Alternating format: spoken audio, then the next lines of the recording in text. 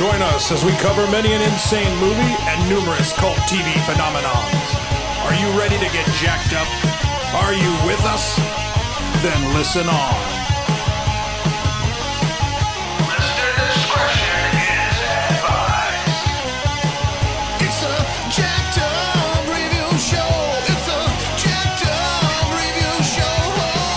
Jacked up review show.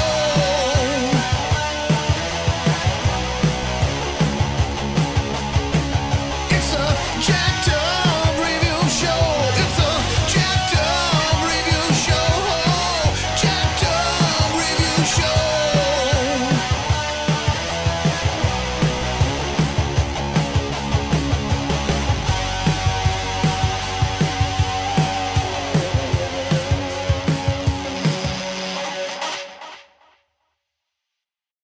Three, two, one. Oh, it's always a hell on earth just setting up the recording because we gotta try and get room tone, and yet the room tone is more trouble than it's worth, and yet here we are, folks. Ladies Why and am gents, I turning red? I don't know. We humor each other. Dina and I are here to lead another brigade. That's right, guys. We're getting political, talking about political fiction. Yeah. How are you, Dina? Jacked up. I'm doing good. How about you? Dina the dinosaur from your imagination. I am doing great, and we will be discussing Designated Survivor and Madam Secretary, also known as Madam President, and the shows they were inspired by and have pretty much inspired. So, and it still is entertaining. I've had people who've gotten into these shows because they're on Netflix and you can binge them. So let's go with the first one. Technically the more popular one. Yeah, the other one was kind of first, but yeah, let's go with Designated Survivor, where we talk about President Tom Kirkman, who was formerly in the Office of Secretary of Housing and Urban Development, and tries to run Somehow. after got the Capitol. saddled. Right. Yeah. Before you can say Air Force One or Olympus has fallen, the whole fucking place has just come down. They got to rebuild it before there's all this other tyranny and World War III starts. And before you can say, damn it, Jack Bauer on 24, Kiefer Sutherland's the one casted here. It was created by David Guggenheim, who had written movies like the Nick Cage Suckfest, Stolen, as well as the 2012 Denzel Washington movie Safe House. He is going to be next writing movies like the Uncharted video game adaptation. Which is Tom Holland. I believe so, yes. It also stars The Truman Show's Natasha McElhone as the First Lady, Alex. It stars Adam Kento from The Following and X-Men movies as Aaron Shore, who is the first chief of staff before becoming the vice president-elect. Waking Life's Ataya Rishi as the spokesperson, who later becomes chief of staff. LaMonica Garrett from The Last Ship as Secret Service agent Mike Ritter in the first two seasons, and the main, protective detail. And Tanner Buchanan as Leo, the president's oldest son, who's got to try and apply for Stanford University.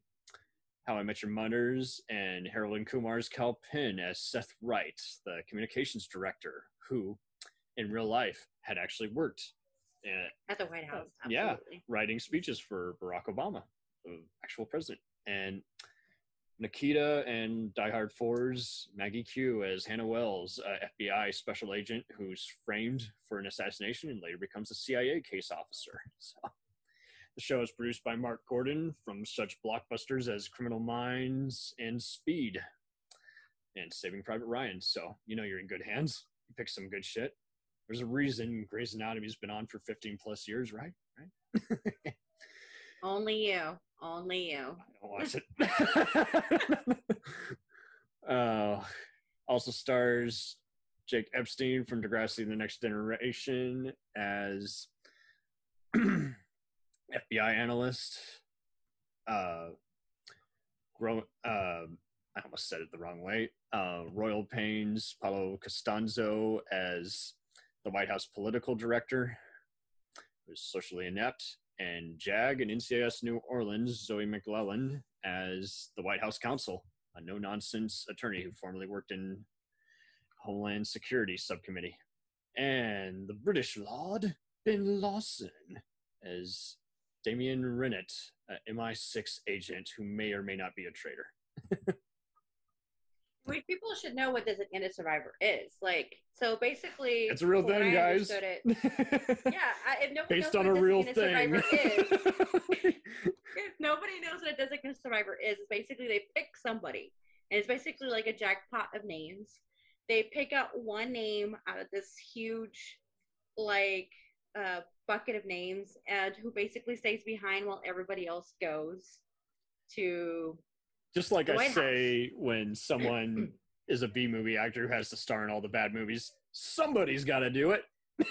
Someone has to do it. Somebody's got to do it. So basically, him being the U.S. Secretary of Housing and Urban Development, he got that job basically as a crapshoot, you know, and he gets to stay behind. And next thing you know, there's a big kablooey, and he's basically the next in line to be emergency president. And that's the whole point of the designated survivors. So that way, if something does happen, everything collapses, they have somebody they can use to continue with our government infrastructure so that it doesn't fall apart. Totally. And the fact that I think this is the way you got to do it is like, if people don't want to learn about because they hate how the world is run and everything, they should still at least see it in entertainment before they just write it off. Absolutely. And then this actually shows what could happen. I mean, if shit does go down and we're stuck with some designated survivor and it happens to be the Secretary of Housing and Urban Development who has zero. No, let me rephrase that. Zero qualifications. -15. -15 qualifications, not zero. This is like below zero qualification to do this job. It's in the middle of the night. He gets sworn in. All of a sudden, he's now acting president, and this is without any kind of reelection or anything like that. I believe he is up for reelection after he becomes that. But it's kind of like that idea of what would really happen if this went down. So I did appreciate that they went there. And it shows you this person who's basically bumbling and stumbling and figuring out the best that he can because he has no choice but to do it. He's sworn oath.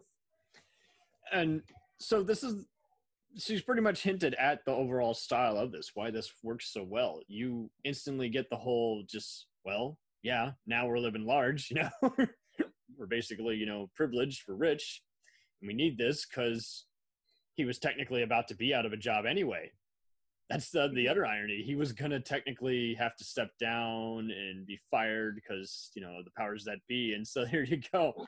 How he's got, like you say, he's got so much to weigh in. He's like, I've always wanted to have a good political career, but I didn't think it happened under this circumstances. No one wants millions to be killed. Now everyone's looking at you for answers. You're like, maybe it has something to do with housing or urban development. I can help you there. And also, he used to be in the limelight.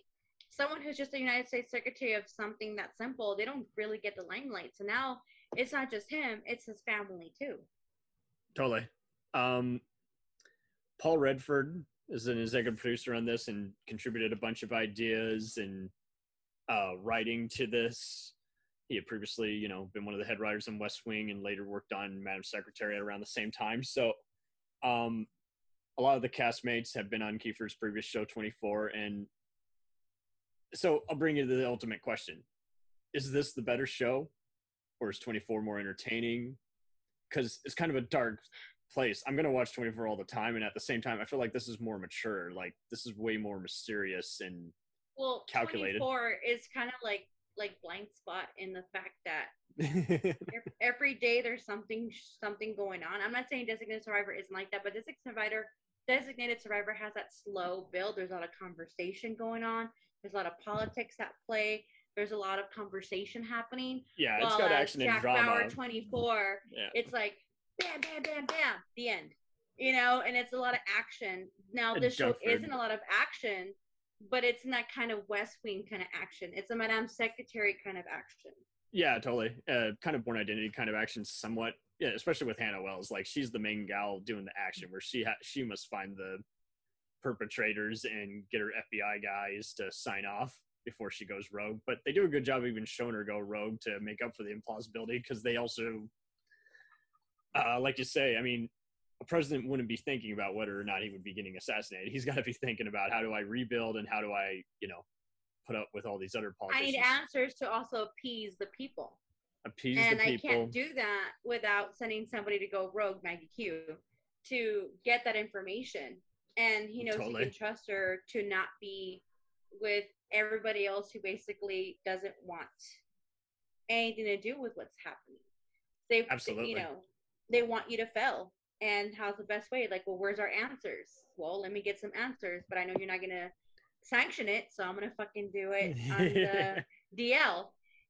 So there was a lot of learning for him. In the beginning, he was a lot of stumbling.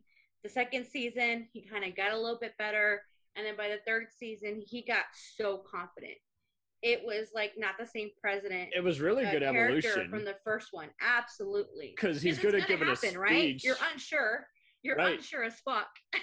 He's good at giving a speech, but he's not good at holding back his patience, especially when he takes the bait where they bring up, oh, you just got here because of this, or, and without giving it away, when the tragedy that happens to him happens, then he gets even more pissed. And I was so pissed too, because I knew he was like so over it. I don't well, blame him. And the media sucked on this when campaigning for this show, because this was a hit for ABC, and yet they just weren't satisfied with the ratings. They wanted to get rid of it, but because it was expensive or some shit. But then the person who was on the show was given away as to what show they were going to, and it was like, fuck, I already know that they're gonna die, because it's just that's what happens when you go to another show. They have to just write in something like tragic like that. But it was really cool too that it happened, because then the stakes raised. Then it became an instant manhunt, and then it became, now we got to do another manhunt while you have, again, bills trying to get passed. And just this whole cast just clicked with each other. They really, they did have quite a lot of humor. And it's just like, it's not enough to make it a comedy, but it's enough to make it a very intriguing drama. And it's like, yeah, this is pretty badass. No, absolutely. And I actually really like, we were talking about like the evolution, and when things are happening the way they're happening, it makes sense that he's acting the way he is. And that's what made it feel that realistic portion of it. Because when I watch Madam Secretary, it's good. Don't get me wrong. I absolutely appreciated that show, but at the same time, it's kind of more of a comedy. There were some pieces that were a little far fetched to me, a little too, making her more important than she really was. Does that make sense? There was that, and my mother often complained about how it's like, why are all the kids up? They wouldn't be up. They'd be sleeping or taking sweet time eating their breakfast. So, I mean, they were like waking up at 5, 6 o'clock in the morning. Maybe and then they were like going to bed like at 1 o'clock in the morning. I'm like, seriously? Maybe they had time to, I don't know. Maybe they gotta come late to school because I'm a senator turned president's daughter or son. And I also didn't like the children aspect of it for both. So for the first one, for Designated Survivor, that's a good point. The kid acting are good on both, but I feel like because they lived a very humble life, the kids were so kind of humble themselves. They were instantly spoiled, but yeah. Yeah, I mean, but Madame Secretary, they were already spoiled from like the beginning, and they acted like spoiled brats. I totally concur. The acting is very competent by all. They've all been very good American and Canadian actors who've been in a lot of movies and shows in either key roles and acclaimed short films. And it's just that, the Designated did a really good job of just not doing what most shows, just having waiting for the boredom to elapse or waiting for something to get too silent. Just like they knew the minute something got just too self-indulgent, this was going to be it, or they were going to lose their audience. So they did a really good job. It's like mixing, are the kids going to be in jeopardy or not, or just keep an eye on them and focus mainly on the president, him gaining the trust and doing all the other just, foreign affairs and compromises that you just can't possibly make to please everybody. And yeah, and Madam kind of just, because it was kind of more of a comedy drama, it kind of worked for a while because, again, just, Henry, her husband, was just witty and kind of caring for him. But yeah, it wasn't self. So I can't. Totally. I enjoyed him. When I saw that he was playing an ex-pilot, I'm like, that's funny. Right. Total. So that was kind of cool. From Wings type of thing. A lot of people didn't recognize him, but being the, because her being Madame Secretary, he'd be like not first husband, but like, what do they call him? I forgot. First gentleman or some shit like first that. First gentleman. That's what it was. It was first gentleman because that's what he is. That's how fancy it was. But yeah. Right. But it was kind of like they put a lot of attention to him and to her. And honestly, as we've been seeing the news today, do we really even know who the hell freaking the Secretary of State is? I know I don't.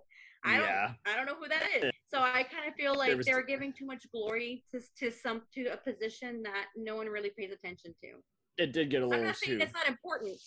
Yeah, I know. It's not important. I know what you meant. And sometimes they would act like everyone's going to strike out towards her, and it's like, yeah, no, they're not focused on that. Like she saved the world 1,000 times because of what she was doing, and those speeches were that important. And I'm like, are they though? Are they? I'm not saying the job is not important, but I just didn't believe it as reality as I did with Designated Survivor. I feel like with that show, and that says a lot when Designated. Those expectations are like, oh shit, that's what I can believe that actually happened. I can see this actually going down. I can actually understand where he's coming from. With her, it was more like, oh, well, I used to be a super secret spy who now has a job as Madame Secretary because I'm besties with the president now. I mean, come on. It's a lot to take in. It kind of helped it's a lot to take in. She was CIA, and you can kind of, it was inspired by Madeleine, is it Albright is her name? The one Congresswoman. And it was interesting, too, how, again, just you could tell, the kids went different directions, so they were productive and everything, but at the same time, it's like they did start out pretty whiny at first, where it's like, okay, thank God they changed it up in the name of comedy, because otherwise it would have just been sheer torture hearing them, complain. Oh, absolutely. But yeah, getting back to a little bit to Designated, I guess you can definitely say that they kind of just keep it simplified, and they kind of do a good job, like they do kind of on Law and Order, where it's like, okay, here's a legal battle, let's address it, here's all the different sides you need to know of it, and each character represents that idea. Like, I disagree with it, but I'm representing you, Mr. President, so therefore, my opinion is relevant, best keep my integrity. And then there's all this other stuff where it's like, Mr. President, respectfully, you suck, stuff like that. I know, I'm like, can you even say that? Like, yeah, I'm sure they say it. The media's not looking at them, but yeah, there's plenty of stuff like that where it's just like, yeah, okay, so this show's not holding back from being pretty blunt, so I definitely don't think it's playing it safe. Oh, absolutely. You don't feel like you're being lied to, like you might see, whether we like a politician or not, they're gonna say something, to the camera. So it's like, okay, it's cool just seeing the, brace for impact. And it's like, ooh, is this going to go down well? Is this not? And just seeing everyone, of course, just like on West Wing, just react to it over, just seeing the live TV broadcast. And of course, we're human. We're going to forget to say one quick thing. And then there's a quick rescue. Oh, that wasn't in the speech, but that worked even better. It pointed him in the right direction. Yeah, we meant to do that. Yeah. I'll take credit for it. I'll take it. So yeah, a lot of Kiefer's 24 co-stars are on here. One of the co-conspirators is Peter Outerbridge, playing the guy Charles. He's been on a bunch of stuff also with Nikita, with Maggie Q, and he's on all the superhero shows and other stuff like The Expanse. Malik Yoba from New York Undercover and Revolution is here as the former deputy FBI director. Kevin McNally, who you might know as Elizabeth's father in Pirates of the Caribbean movies, and the show Turn is here. Virginia Madsen from Candyman and Sideways is here as the Speaker of the House, who totally disagrees with the president on everything in the first few seasons. And we got a bunch of other people here. Bubba from Forrest Gump, that's right. McKelty Williamson, who was previously on 24 in Touch, plays one of the admirals on the Joint Chiefs of Staff. Reed Diamond from Homicide is the former FBI director. And Rob Morrow, who I hear is an asshole in real life from Numbers and Northern Exposure, is here as a journalist. And Jeff Pearson, who was one of the brief presidents on 24, plays a former president here. You guys might know him as one of the cops on Dexter. And Jamie Clayton, who's a real transgendered actress, plays the president's sister-in-law. You might know her from Sense8. Yeah, she was amazing. Really, she was really so wonderful. Amazing. Anthony Edwards later plays the final chief of staff from ER, and it made sense to me because at that point the head showrunner, it changed. They did a really damn good job changing showrunners. I didn't know who wrote what. It just was all, they were all speaking the same language. It was very fluid. It Right. was so fluid, and that's the thing I don't know about you, but like with Madame Secretary, you can tell that there's different writers for different episodes. I couldn't tell, but I could definitely tell what storylines were just loose. What they weren't good at is like, okay, doesn't work that way in the real world, but whatever. And speeches, yeah, you guys are really good at speeches, so that's why I keep coming back for more. But yeah, it made sense that Anthony Edwards. I mean, I'm not gonna lie on that. Hell yeah, those speeches were like, whoa, especially Designated Survivor speeches. I feel like they were really motivating, like ridiculously motivating, you know? Okay. Absolutely. But yeah, the final showrunner had worked on ER, and he said in an interview, is like, we got to keep the show trickling. Someone's got to lose something. Otherwise, it's just rendered, false. They have Anawan Ellis, who many might know from The Help, Men of Honor, Ben Carson Story, Steve Harris's ex on The Practice, and When They See Us, and currently Lovecraft Country. But she is badass here as the vice president turned opponent of the president on Designated. We have Kiefer's buddy and former movie co-star Michael J. Fox playing opposing attorney Ethan West. We have Kim Raver, also known as Jack Bauer's former, love interest, Kim Raver, here as aerospace engineer who's wants to date the president, but has to probably is presumed to dump that romantic relationship when it turns out her interests might compromise what he stands for. We have Breckin Meyer, that's right, the comedic actor, as Trey, the president's estranged younger brother. That's right. He plays a finance guy, right? Absolutely. Then we have Kieran Giovanni, that's right, the gorgeous Italian black actress from who many might know as Detective Sykes on the closer continuation Major Crimes. She plays the Senate Majority Leader, who in 2 key episodes plays, shows how she's from Massachusetts and might be their only hope of breaking a bunch of ties in the Senate.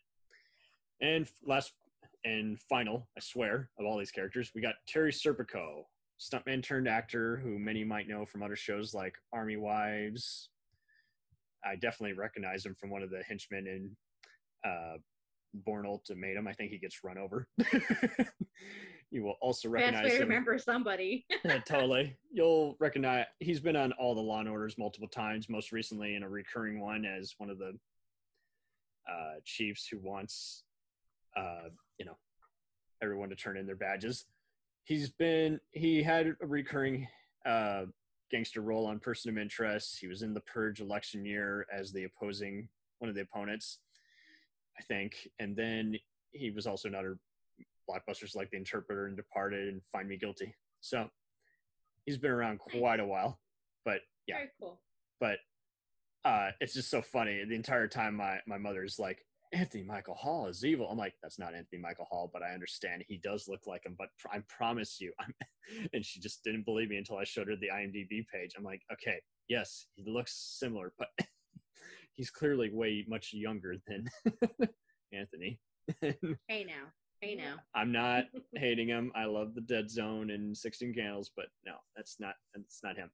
He's really cool because he is part of the shady company Browning Reed, one of the former chiefs of that company, and forms the terrorist group, the True Believers, the real culprits behind the Capitol attack. Once you're figured out who the main two culprits, who designed the blueprints, who carried out the attack that killed 1,000+ people, maybe more like 1,200. I forget the number. And then he, by season 2, becomes the main villain because Serpico's character, Patrick Lloyd, just, he is a madman. He locks himself up in a bunker and is threatens to unleash, a bio, weapon, some sarin gas that'll kill thousands. And Just, why not? Yeah, because before you get to season 3, where you don't really know who the real people are until midway through, and it's like a disease that will affect minorities, which is even more frightening, especially seeing just, how much white supremacist stuff we're seeing nowadays. And, the show is so ahead of its time in terms of just showcasing the terrorism and making it entertaining in terms of just, how will we get the bad guys? And, even when they figure out the main thing to do, nothing is ever over. And Kiefer has the final great line in the final scene of the movie as President Kirkman by saying, is like, I've now become everything I hate, a politician. Because here he is that was a hard-hitting comment, because it's not that he never wanted to do it. Like I said, he got into it, then he became president, and he was trying to figure it out, and all of a sudden he's like, fuck me. And I really did buy, totally. And I mean, and like you say, Madam Secretary, also a cool show, but a lot more to buy into, especially when she runs as an independent. They never, and her predecessor before does that too, just so that, they don't have a conversation about who are you really. And they stay away from like the hard-hitting politics, like kind of so like staying neutral. While in Designated Survivor, I kind of felt like, no, you have to pick a side. Yeah, and that was what was really cool, is like he's clearly got a progressive background and he wants to appease the conservatives. And Madam President, kind of like you say, they didn't get it as complicated, so it was a lot to buy into. And this one you kind of bought into more just because it's like, this is all they have left. They'll take whatever the people will take whatever they love at this point, Correct. And they do a good job. And this is where the other show suffers. They don't show them connecting with the people here. They, I think it helped that Kiefer had been untouched, and he had, his show kind of dealt with people reacting to stuff from around the world. Thank you. I actually was saying how much he reminded me of the character in Touch. The way he spoke, the way he delivered his lines was very much like in that show. Oh, totally. I felt like he was the same guy. I almost expected to see his kid there, because it just felt like the same. He needs style. A supernatural kid to help him find out the riddles. Hey, bro, with everything that was going on, he needed that help, okay? He needed every person's help. I kept waiting for ABC to get bought by Fox a few years earlier, so that way then we would have an actual 24 Designated Survivor crossover. He hired Jack Bauer. It would happen. And like, they'd have Jack, to play what makeup. are you doing here? Mr. President, if you don't like my methods, get someone else. I'm done. No, I need you. No. That would be so weird. You just see Abram show up from Touch. There you go. It just, what's the kid doing here? Get him. Save him now. We need him. No. I mean, it was just, he does deliver lines like that, though. I mean, he's not Jack Bauer. He's his own character, but he did definitely take a lot from Touch, and he brought it into that. I actually tried to recommend it to my uncle who was a fan of West Wing. He's like, does Kiefer do his usual mumbling, like, because that's the thing is like everyone on 24 talks like the people on X-Files, where it's like, and then everything gets loud all of a sudden when there's an explosion or someone being attacked. Yeah, the volume at like 100, and then like explosions happens. You're like, ah. And unfortunately, I have pretty sympathetic people in the room, and they admit it. It's like we have subtitles, and we're still barely making out what Michael J. Fox is saying. It's like, hey, Designated Survivor, everything I show has to have subtitles because I could have my they're talking really fast. Yeah. They're talking really fast and you're trying to catch everything and then all of a sudden there's explosions. So but it's the best kind though. Okay. It is the best kind. Yeah, it is. Never it's in not the out best. Of nowhere though. It never feels out of place. It always feels like that makes sense. Yeah. Never. It's not like in Batman and Superman where you're like, why does this have to do with politics? And because I don't know what's going on, I'm losing interest fast. No. And everything that's happening in every episode, it does carry on through the season. Absolutely. Through the seasons. And Free good so you seasons. basically can follow along. I really feel like you can really follow with everything that's coming up and everything that happens. I do feel like this is more of a, you do need to pay attention. You do need to keep watching everything because I feel like if you miss an episode, you're not going to get it if you miss something important. Now, while Madam Secretary / President, you kind of can miss a few episodes, you can miss but a bunch. Not towards the last few seasons, though. Like the last 3, you do have to pay attention because that's when her kids get more involved with her and what she's doing, as well as her husband and what he's doing. And if you don't pay attention to, if there's some things that you can miss, like in the middle, but as it starts getting more involved with her family, you can't miss it just because of what happens at the end for her. So while Designated Survivor, you have to watch every episode from the very beginning in order for you not to get lost. Absolutely. Because, like you say, I mean, Madam was kind of more about, just various things going on, and I have a key role, and, I can take credit for everyone else looking good. And this is more, everybody is worried about their own image, and they do really good at, doing the stuff that's inevitable that they almost always do, where there's a big, implausible assassination or a, people workplace romance without feeling like a soap opera or, Red Shoe Diaries or some other bullshit. It's like, it's really good. You know what? Now that you said that, weren't there some parts on Madame Secretary that felt a little telenovela? Probably with Stevie, and we'll get to it in a minute. We got so much to come. Oh my God, yes, that's exactly what I was thinking. Because, okay, now Designated Survivor kind of went there in a couple episodes dealing with his oldest kid and what happened to him, but that helped with the arc of the story. Well, I feel like Secretary was more like, oh, just stop, just shut up already. They would, especially the son who drove me and my mother crazy. He's like, oh my God. You too, right? You too? Such a brat. Yeah. And I like the little girl. I did. Well, yeah, because she was the only one who you're like, I can take her serious. I can tell she's fed up and wants to do something in life and make her parents happy and at the same time make herself happy. And it's like, she's the only one who has a voice. And I get it that they're trying to be kind of plausible. There's probably a lot of, president's kids that are stuck up, but like Designated did it better because it wouldn't take up the whole episode. It would take up 10 to 20 minutes. And then next thing, then Real you're back quick, I have a kid. Remind you, back. I have a kid. I'm a parent, but I'm also a president. While Secretary towards the last 3 seasons, it was all about the kids. Her kids. And I get that they're part of your life. And the Russians. Every day you would see them. Yeah. Like, seriously, that made no sense how Stevie got involved with that. That became so novela. To me, that was completely unnecessary, but I felt like, oh my God, we need something. So let's just make up something. He was a handsome We're gonna dude, throw the Russians in there. I'm like, seriously? He was a handsome dude, but there were other times where he's like, man, he's also such a glutton for punishment. Doesn't he know the Russians can't follow him? He was a good actor. He was a fantastic actor. Everybody's good on both these shows, but yeah, it's just like, and even Rob Morrow, but the fact was that it just got too involved. It was too involved. It was too much, and it became really like soapy. And I was like, oh my God, this is almost gonna end, so I have to stick through it. While Designated Survivor, I'm like, give me more. I want more. I want another season.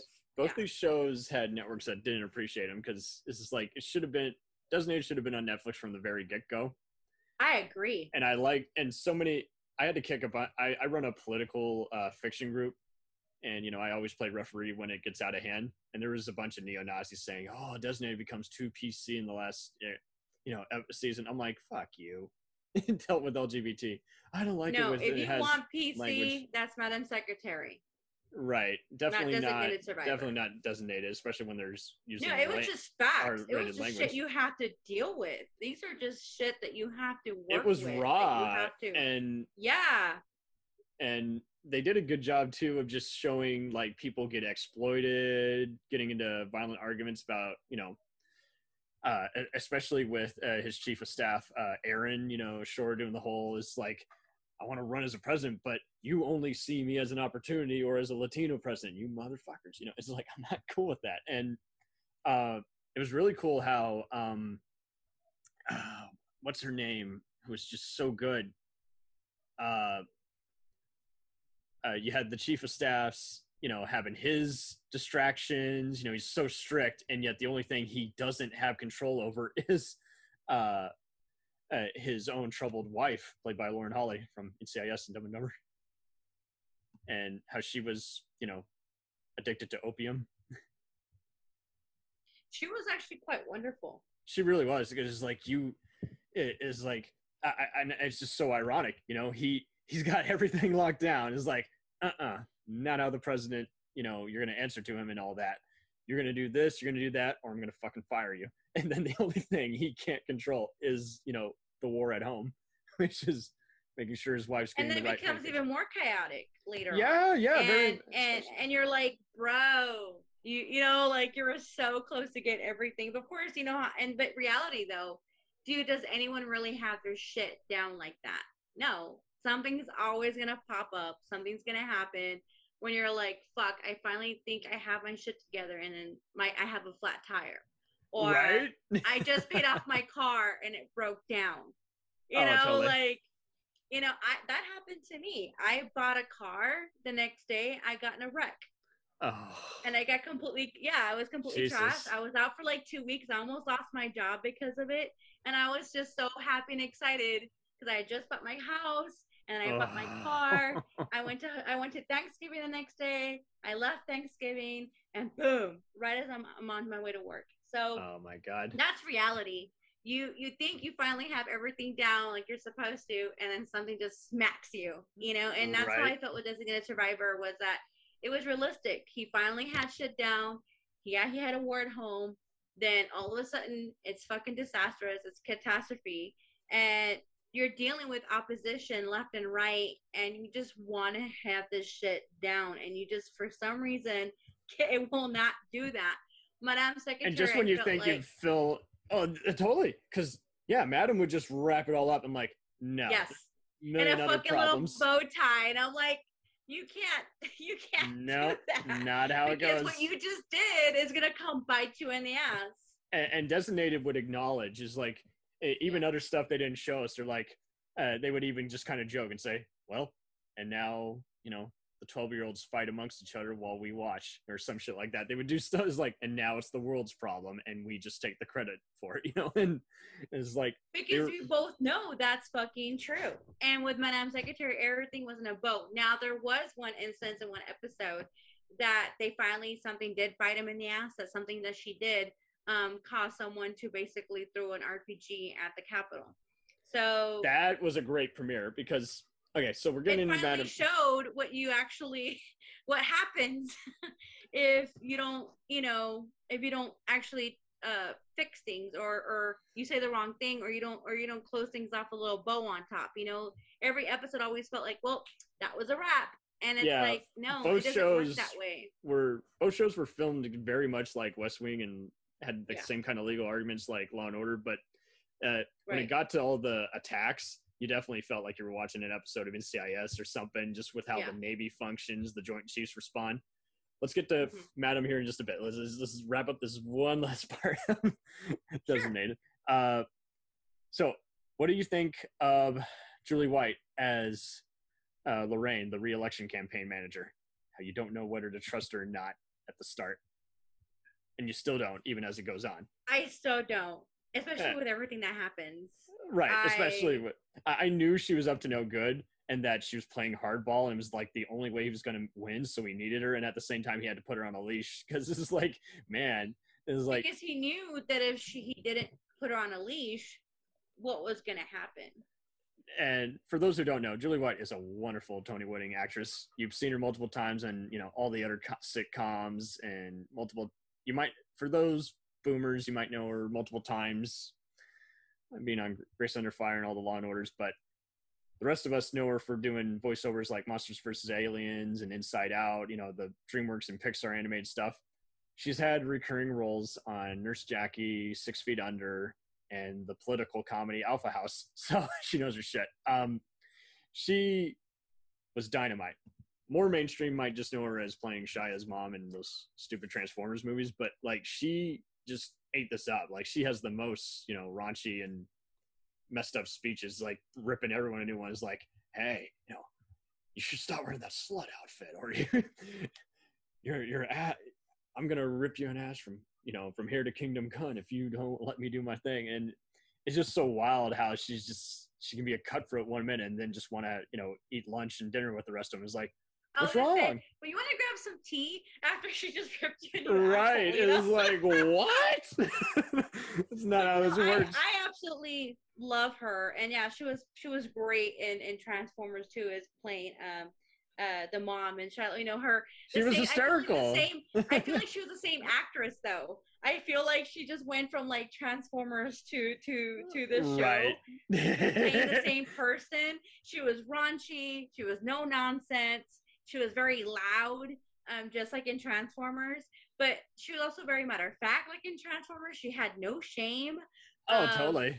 And a lot of these actors, zero shame. Yeah. A lot of these actors, I was surprised they hadn't even worked with each other from the get-go, because they were always in kind of similar movies. They would be in independent films, then they'd star in a movie that was obscure and premiered on HBO or Showtime. And especially with Virginia and Kiefer, I'm surprised they hadn't worked together before, because it's a similar kind of career.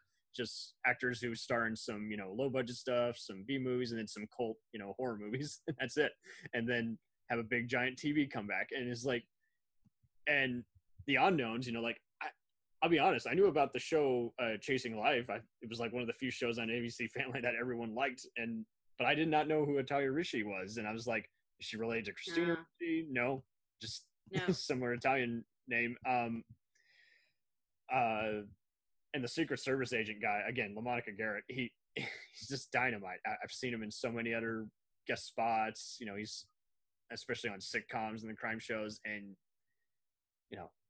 Last Ship might have more screen time, but here he was just like, I've never seen a Secret Service agent portrayal like this before, where he has a Navy background and he's right. The way they do the diagram is here's how we're gonna let the audience and the other characters that need to know how we're gonna do the sweep for the next Capitol attack, and while we're figuring out based on the blueprints of the previous attack, because terrorists do copycat, just like serial killer stuff. Right. And so that's why Mark Gordon, I think, was the right producer for this, because he knew how to hire a lot of the same Criminal Minds kind of people. Just like, hey, just get in there. You got to be able to do exposition and develop the characters at the same time without, being talking heads that just all look sexy and, are going to sleep together. Well, let's talk about that. So like Emily Rhodes, or Italia Ricci, right? Yeah. She was basically he had been working with him since the very beginning when he became the HUD secretary, right? So when he became president, she was appointed as a special advisor, especially after with Aaron. I always felt like that position was above her. I felt like Aaron deserved that spot, and I felt like because of what was going on, he was punished when she was just as fault as much as he was. And I always felt like it was like his favorite, as in like the favorite child. I always felt like it was portrayed in that way. Yeah. Like she could do no wrong. Even though when she fucked up royally, she could do no wrong.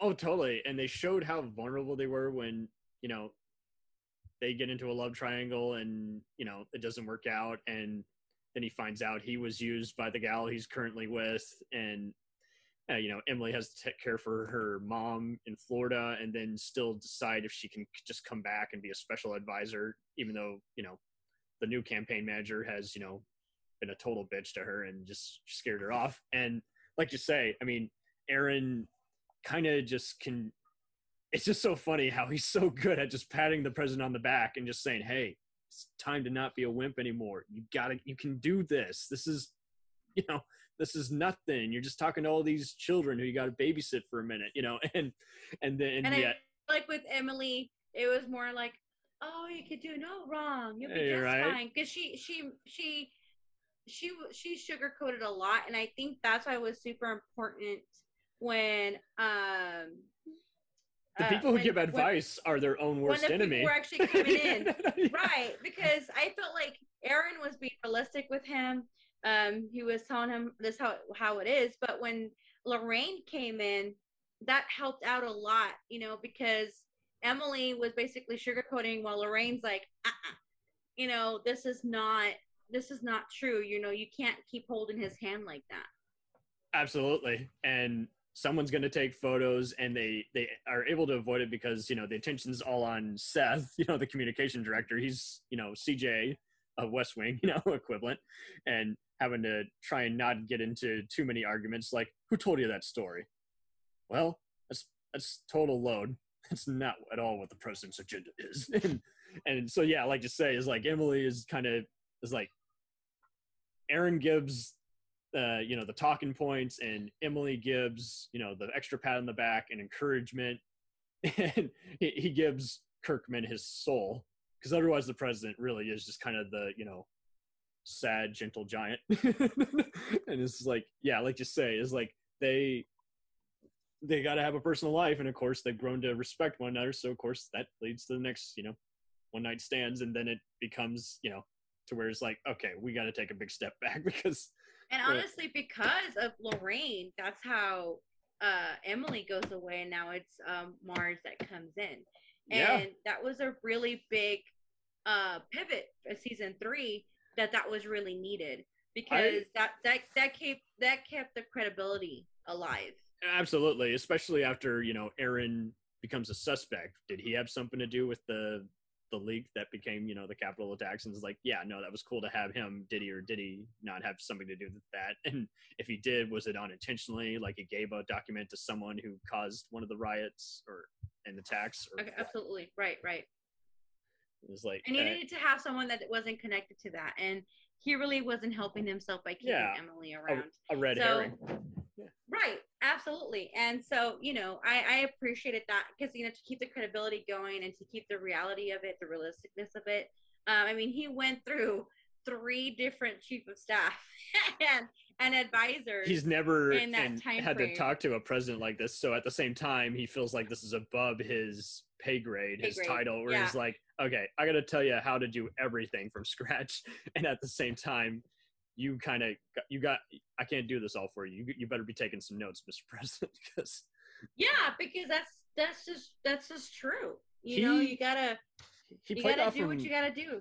He played off him really well, like, you know, Kiefer's other Latino co-star on 24, Carlos Bernard, who played Tony Almeida. He had that same kind of rapport, I felt.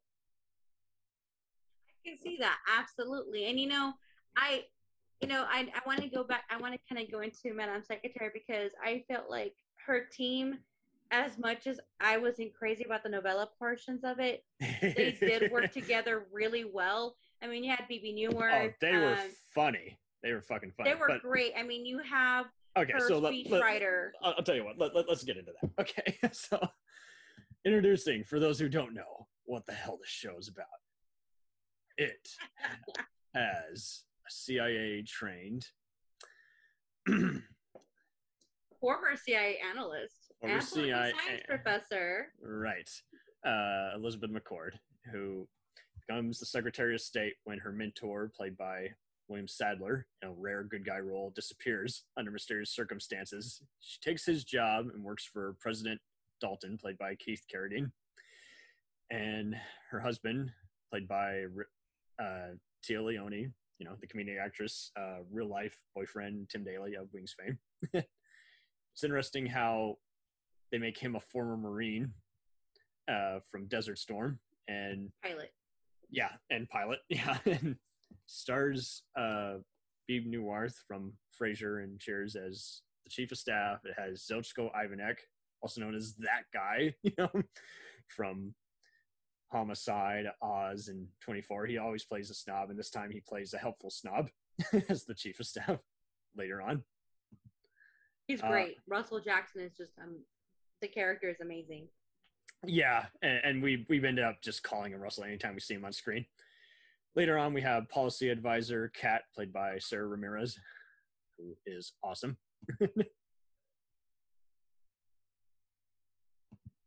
What about Patina Miller, who is yes, press coordinator? And her, she was in Hunger Games. Oh, yes, she gave good speeches there. She gives good speeches here as Daisy. Yeah, absolutely. The press coordinator. She was fantastic. So, like we've said, both these shows are very appreciative in their own way. And as I was watching them, I finally got into West Wing after seeing bits of it, but never actually watching the show. I was more of a John Adam. I was more of a John. You missed out, man. I've seen it all. I didn't see it when it was on because I was a kid. I wouldn't have had the attention span. But I watched it as an older teenager. I was an older teen. There's a lot of stuff that I'm like squinting at it and it's going over my head because I watched Jag 2 and NCIS and all that good stuff, but as I got older, I kind of went back into it, and I was like, "Wow, this was actually really freaking amazing." Oh yeah, no, don't get me wrong. So, do you think West Wing is the best out of all these three, or just designated slightly out?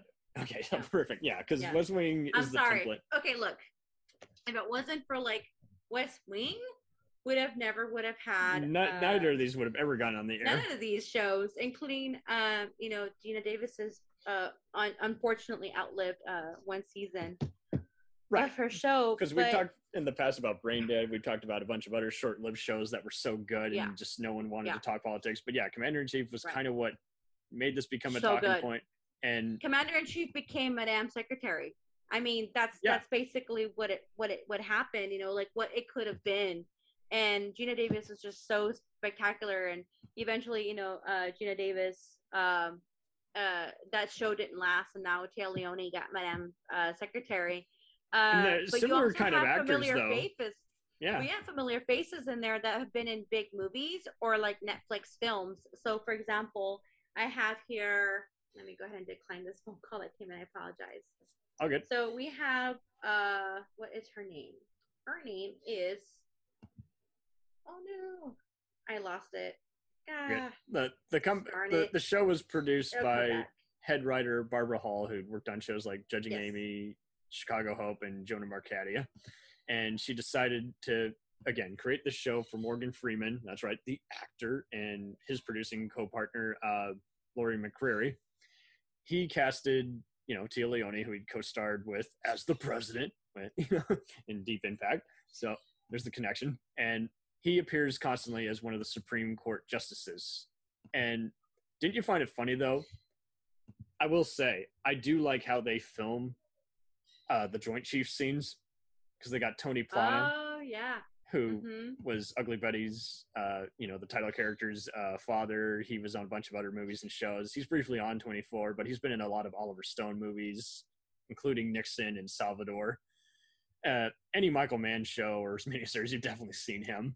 I always light up when I see him because I just know he's just going to give an awesome speech and just characterize just in a way that no one could do.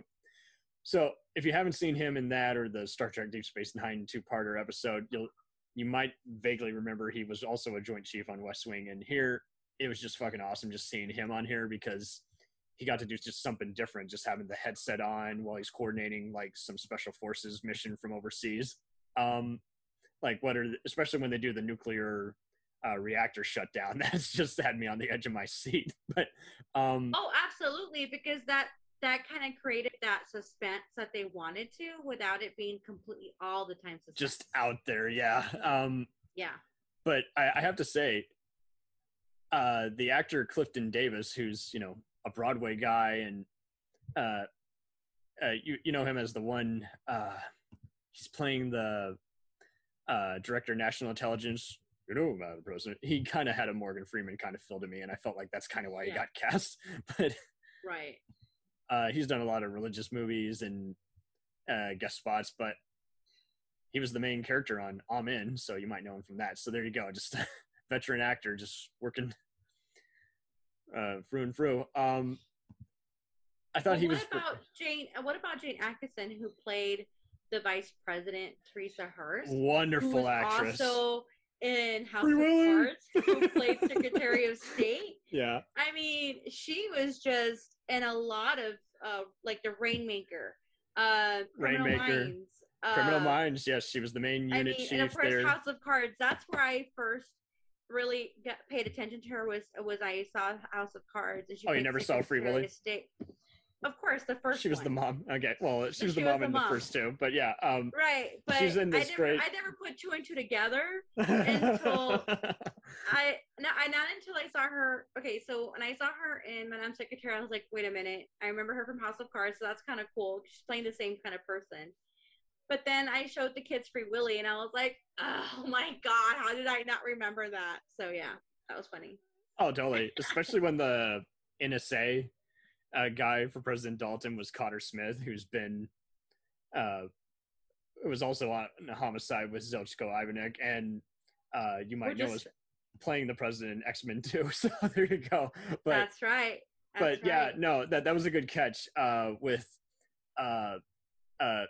Jane Atkinson. Just damn good actress. Just she was the it was so funny is like I saw her in that amazing documentary, that gal who was in that thing, and she's taught all of them had the same story, including hers. Like, it's just so hard to find a role in Hollywood where you don't have to take your clothes off or where you can play someone other than a mom or a bitch. And she was awesome, just describing how she got her roles on, House of Cards and The Village and all this other stuff. And what's so funny is my dad's just hearing us do all these intense shows. He's not much of a TV guy anymore. He's just burnt out. He just hasn't seen a good movie in a while and just does sports now. And he's like, oh, where have I heard that voice before? I'm like, oh, you remember Karen, the Homeland gal who becomes, Bill's ex. He's like, oh, okay, I think I put two and two together. We did plenty of Jack Bauer time with him. So he's like, yeah, that's when, he had an urge to watch every single episode and binge it. But yeah, she was awesome because she both respects and fears, and so there's a reason for why she's just so stuck up all the time, and just she'll even just say a sneaky thing and it just has no effect on Emily because Emily is just, and Tialoni's main character is just too patient and understanding a person. She has all that CIA training and just, again, she's just a gentle person. I like how she just sits there and looks at her and squints at her like, really? That's what you're going to go with? Yeah. And like, I love that. She's like, you're not going to intimidate me, right? Like, well, and this is kind of as HBO as it got. Is like anyone else would have just kind of face palmed or anything. But yeah, when someone leaves the room, she just kind of just goes, huh, funny. Just some shit like that. It's just like, well, didn't see that coming, or man, just thinking to herself, and we, the viewer, know she's thinking, man, that congressman, I got to do like, especially in the later seasons where she's got to put up with someone who is obviously just, a Mitch McConnell type. It just is like, ugh. I have to. Mitch McConnell. I have to shake this fat ass's hand and pretend that I agree with him for 20 minutes, and that I like him even though I don't. And that's a little bit of comedy, right? So you have people in here who are comedians, like Bebe Neuwirth, right? And then you have Bebe Neuwirth was excellent. Oh my god. Jeffrey Aaron, who played Matt Mahoney, had also done like 500 Days of Summer. He also had done. Oh, which one was he? Super Troopers. He was the speechwriter. He was the speechwriter? Oh, yes. Oh, yeah, he's married to Christine Hendricks. Who's fucking like a hysterical. bombshell. She's like a 20 and he's like a 5. He was hysterical. And it's so funny because I was seeing a bunch. Yeah. Okay. So anyone asking who is he playing Super Troopers? He's one of the kids who gets high at the start and gets sprained. Right. A whole entire bag of mushrooms. And they're like, meow son. So that's the whole part. But he was also in Bubble Boy. He was in 500 Days of Summer. So he had a lot of comedy, and same thing with Bebe Neuwirth. So to get into a show like this that's actually kind of serious, Patina Miller had only done, serious stuff. So for her to come in to have that kind of comedy as well, she'd always really wanted to do it. Yeah. And Eric Stoltz, who plays Emily's like Peace Corps traveling, estranged and yet still somewhat close brother who reunites here. As it goes on, Eric Stoltz, much like guest director, actor turned director Tate Donovan, helmed a bunch of episodes and eventually becoming a producer, helping them find their style. But but check this out though. With Patina though, she had only done a lot of like musicals. She actually won a Best Actress in a musical. So to come from that to Hunger Games to Madam Secretary, it's kind of like they had a little bit of everything in there, and I really appreciated the way that they had a lot of different kinds of people in there too. Was it filmed in New York? Because virtually everybody from Broadway, I think so, who's been on Person of Interest, Law and Order, and Sopranos, and even something like Power, has been on this show.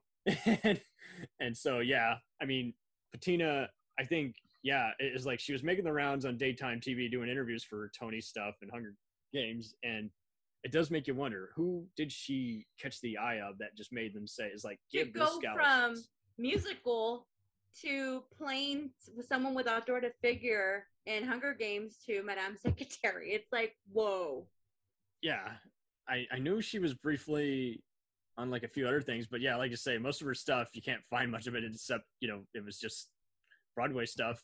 Eric Burgeon, who was in both the play and the movie version of Jersey Boys, is a really good singer. I've listened to some of his songs. It's like, man, he knows how to lounge sing. And what do you think of his part here as Blake? I love him, and I think I really appreciated that in Madame Secretary, he wasn't pushing himself.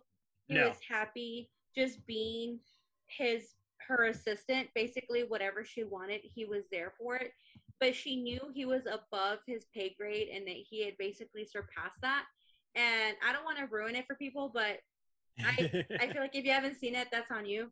But I feel like this character, Blake, though, like towards the end of the season, the last couple of seasons, she's like, look, this is what's going to go down. I'm not firing you, but you have 2 weeks, I think it was, to figure out what you want to do. And if you don't, she gave him a year. If you don't figure out what you want to do at the end of the year, you have 2 options. You can move on and find your place, or you no longer have a job. So it's kind of like, I'm not firing you, but you need to. She was pushing him to do more because she knew he could do more, because he has proven himself time and time again to do more than above his pay grade. But he still kept staying as this assistant. Not that there's anything wrong with being an assistant. I mean, I'm an assistant too, right? We all are. But I kind of felt like with him, he was very doting. He knew what she wanted, but he wasn't growing as a person. And she knew that. And she wasn't about to hold him back just because he was perfect at what he was doing. She wanted to push him out of his comfort zone. And that's a good boss. That's an amazing boss who sees their employee and seeing that, no, they could do more, but they don't want to leave me in a lurch. Well, it's okay. I can figure it out. Oh, totally. Going back briefly to Daisy, I did forget portrayer Patina Miller was on Mercy Street, which was PBS's first original show, and that's an excellent show. But I forgot she was on there. I love Mercy Street. That is so good. Absolutely. Good catch. But, like you say, I mean, they should have totally focused more on Daisy and more on Blake instead of all the kids. The kids could have waited till the finale. They I agree. I mean, I'm not saying don't put them in the show at all, because you need to kind of show, kind of like a Designated Survivor. They're there now. They're not. They're doing their own thing. They're there now. They're not. The kids are there as long as they need to be. And I think but it's like all these story arcs kind of started focusing on their kids versus what was actually going on behind the doors of being a Madame Secretary, because that's what the whole show was supposed to be about. I don't know if some producers branching off to her kids, and it's like, it's not that you shouldn't talk about them. I think that's super important. They just can't carry a whole episode. Take over the show. And they did. They took over the show. The last 2 or 3 seasons, it was all about them. And I feel like with Daisy and Mark and they faded. They totally faded. And even with Russell, I mean, that was super important. Or what was, he gets a heart attack, and then they could have just followed up with it. And it really only gets interesting when it takes, ex-President Dalton just telling him, come on, man, give it your best shot. You served me. Your job is not over until she gets her second term, or her first Well, term as even with president. Dalton, what happened to him and making that decision for him to step down?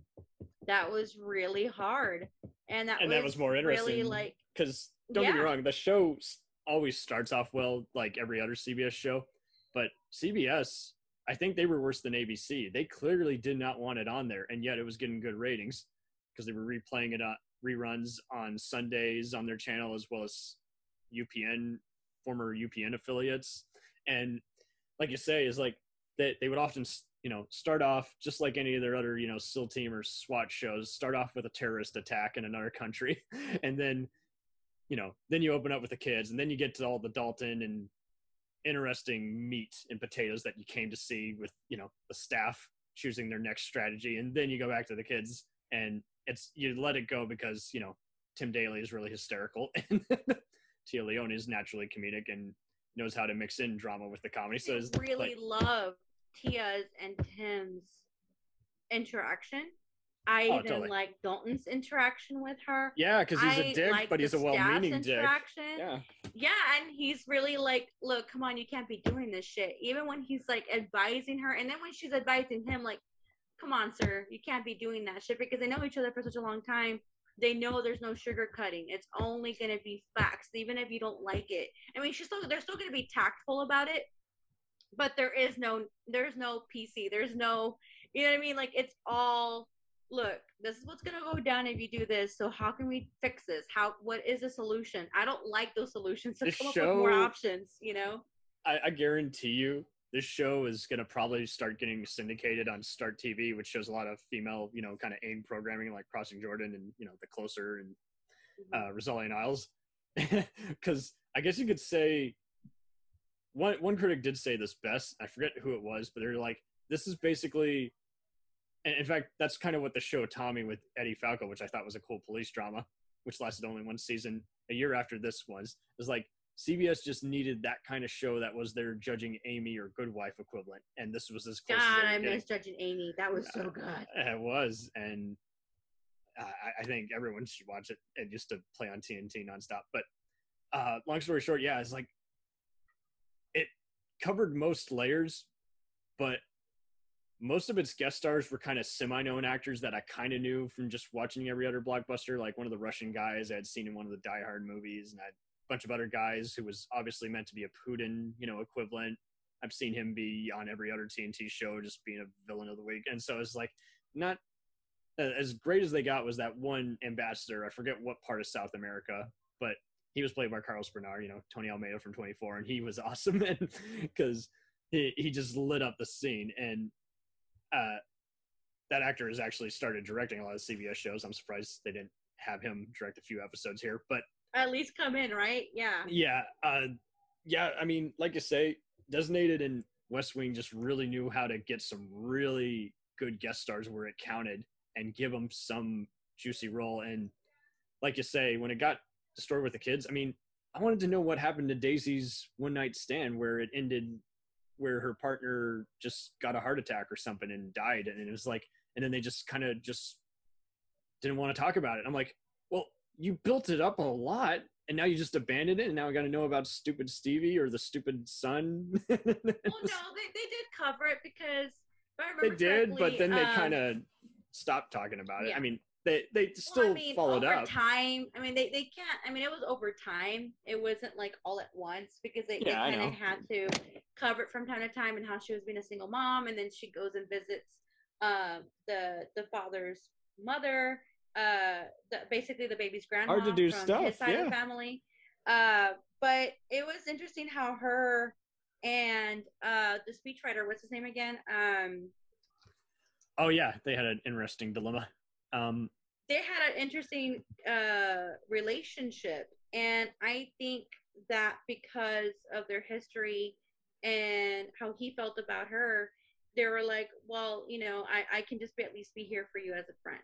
And so I did appreciate that everyone was trying to help her, even with Blake, with the baby and things like that. Like, they all had their own lives, but they were also counting on each other, even at work, to make it, because, if someone suffers at home, they can't be good at their job. Right. Now let's talk about The biggest asshole of this entire show, Ming Chen, Francis Chu's character, the Chinese counterpart, ambassador. I loved him. Oh my But he God. says such stuck up, sexist things to her. I agree. And she does do something to the other guy, right? But I think honestly, like, okay, hold on, let me just go backtrack real quick. So, like, Sebastian Arcelus, who plays Jay Whitman, who was her chief of staff and policy That's the advisor. one. You know how That's the he one, leads yes. and stuff like that. Yeah. Okay. He had the right so kind of he's married, he geeky has approach. kids. Yeah. He got divorced, then they had to go do something else, and then he ends up coming back and forth within the show, which I thought was kind of cool to give way to other people, because I believe he was in another. Yes, he was in I believe he was in House of Cards. I could be wrong on that one. Maybe, but I could be wrong. I could be wrong. I know. But He was in House of Cards. Oh, okay. suck it. So. Yeah. Now I know who you're talking about. Memory serves right. Damn it. Yeah, Jay was cool, especially when that storyline kind of came out of. They hinted at it, and you didn't know where it was going to come out of. But yeah, like you say, he had been on the ongoing Broadway show Wicked, and so again, all these guys are Broadway, and so they're ready to be an ensemble. But yeah, he was very interested in how he's like, I gotta choose either my messy life or my political life. No, I gotta step down now and deal with this so I can get custody of my kids and all that. And that's a really good segue for him to continue doing what he was doing on the other show and the other things that he was doing. Yeah. So anyways, I just wanted to cover that real quick, because I really did like him in both House of Cards and in Madame Secretary. And it's kind of cool that he did have a background in musicals and things like that, just like the other people that we've mentioned, like Blake and Daisy. In reality, that was their lives is doing that. Mm-hmm. So that was really neat. But what were we talking about? Oh wait, tell me about how stuck up the Chinese council is. Yes. Okay. So like for that, like, I loved his acting, and I think that. Oh no, great reality, actor. I'm just saying, this is man. Yeah. No. He was a total dick, but I think that I feel that the way he was behaving and the way he was talking to her and the way that's more realistic than being super cordial. Because if you look at like Designated Survivor, you had a lot of people who were like very dishonest about their intentions, while in Madame Secretary is like, oh, you know who likes you and you know who doesn't like you, and you know who's out to get you and who you have to win over. And he knew that they needed him, so he was going to do whatever he could to get as much as he could out of her, and she knew what they were willing to give and what they weren't willing to give. And it was a lot of like, they spoke a lot in between the lines, and I really appreciated the writing for that. Because if you look at politics, everything is read between the lines, and right. that was really neat. The going back and forth. Now, when she went to go meet, who was he? Was he Philippines? Was he Korean? Was he? I forget who he was, but there was a bunch of countries they dealt with, especially during the tsunami. She punches him in the face because. That's right. Yeah. He grabbed her ass, I think it was, or he said something to her. Yeah, it's a private conversation. It's like, this never happened, by the way. Otherwise. Yeah, because he always played like this boxer, I'm a badass type of guy. Yeah. And then like he does something to her and she just straight up she kicks his ass. And then they're like, this never happened. And the next day he's like, oh yeah, well, I was in a boxing match. That's how I got the split nose. Yeah, he fears he got beat up by a girl. Because she knew she was already doing business with a total pig, and she's like, hey, anything for a U.S. ally. But at the same time, it's like, oh, the minute you put your hand on me, oh man, I'll fucking destroy you. Yeah, because one thing is being sexist, one thing is being a dick, but one thing is like laying hands on something. And she reacted. She was a CIA analyst. She has training. Yeah, she so we buy it. Kill you if she wanted to. That was a whole plot on, Madame Secretary, that she was an assassin who could kill you in your sleep. That was like the whole thing. And she's like, whatever did that, so to speak, like. And we you totally buy it because like you say, the background and everything, and it's a private conversation. There's no telling what goes behind a closed door. And Absolutely. So I buy the fact that she would have done that. Yeah. Compared to I mean, it technically can work, but they kind of force it on you when she has her husband, serve with the Defense of Intelligence Affairs or whatever, the DIA gal, played by Jill Hennessy from Crossing Jordan and Law and Order. That was cool, but that also felt like that was a different show. While on Designated, when you get Maggie Q's FBI gal, you believe her, CIA, you believe what she could do, absolutely. Yeah, and she's working with, and it's a special task force prepped by the Joint Chiefs, where they're getting a bunch of different, contractors mixed in with, other special forces people trying to, stop World War III. It's like, okay, cool. I'll bite it there because they want everyone who knows a bit about everything, So it's like, but how do you get a guy who used to be a Marine pilot who teaches at a war college to lead up a Secret Service like assassin? They would want to lay low and not and not attract that much attention, from the media. That would be like, and if he died, it would be such a huge risk. Secret Service would totally be against that. Yeah, and it's like they completely disregarded that. They're like, "Oh, we need more action, so let's give him something to do at war college." For the women to see this guy in action. Now, what do you think about Ellen Hill, the retired admiral turned NSA gal, Johanna Day? Blonde female. Yeah. Mm-hmm. She's been in a bunch of movies: Unbreakable, True Story, and The Post. So it's like, she was awesome, especially because she was just like. She was always kind of telling Elizabeth, "Yeah, you got to get your feet dirty. These men don't respect you just because you're in uniform." Yeah, it doesn't mean anything. I mean, you have to get dirty. You're absolutely right. And I felt like their interactions was not only was she the first female chairwoman to join Chiefs of Staff, right? Yeah. And then she becomes National Security Advisor. They'd both known each other somewhat because she had been, communicating along with the her way. On CIA Absolutely. Yeah. And the cool thing about her though is that the actress, first of all, she has a lot of awards in her background. Let me see. I'm looking at here. She was also in The Rainmaker. Yep. Just like Jane was. She was in Judging movie Amy. Sweat. Yeah, she was. Oh goodness, what is this here? Oh, she was also in theater. How about that? Everybody has a theater background on here. Yeah. Absolutely. I mean, so for me, it's like she's done so many really good things that I was actually surprised to see how many of them like cross each other's paths. So when I see her, I mean, she was also in Elementary, by the way. Yes, and Judging Amy. So it's really neat to see her come into the show and being an admiral, being National Security Advisor, chairwoman, Joint Chiefs of Staff. Like you buy that she has that authority and that she could do that job. Totally. And unfortunately, there are some the main ones who are featured here are really good.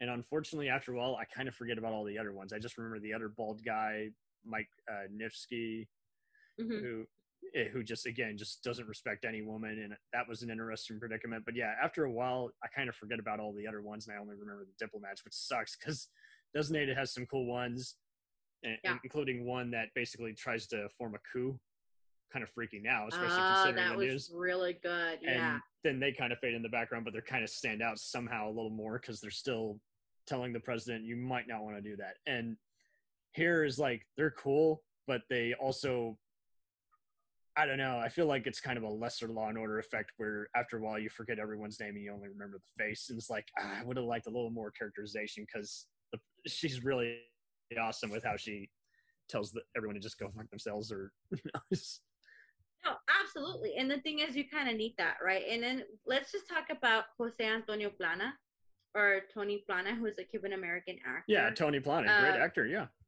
Yeah, he was amazing in the show. And whether or not you saw him a lot, I know he was recurring, but he was a Joint Chief of Staff. Yeah. And you bought his acting and you bought the character.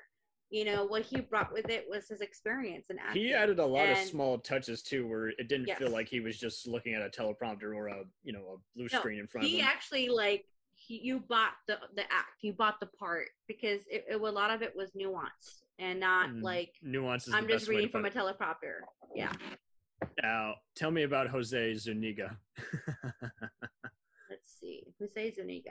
You Is he know the him. one that plays He's the one, a Latino the one that hates congressman. her? He Yeah. wants everything to just bring her down, and he does it in a way. I mean, again, he's been on all the other crime shows, but the cool thing that made me super happy, Unusual Ally, yeah, when she asked him to be his VP.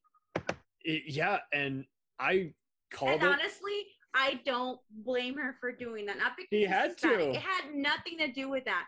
He not only fought her tooth and nail for every single day that she was Madame Secretary, but he was the only one willing to speak up. He was the only one to tell it to her straight. He was the only one to keep her in line. I felt like without him, He was the main barrier at the same time. Yeah. He kind of took it as a friendly Absolutely. thing, and whenever he got owned by her, it wasn't about having the final word. It was about, oh man, now I got to do something even more damaging. And so yeah, it's like, okay, let's just put this to rest, because it's like we got to get some shit done. And obviously that wouldn't happen in real life, but I do like how she kind of just says, she gives like 5 different options in front of him, and he likes all of them. He's just like, okay, so we are speaking the same language. We don't have to keep, I'm not But she intimidated understood by where it he was coming from too. Like she knew well, why exactly. he had to. That's the only.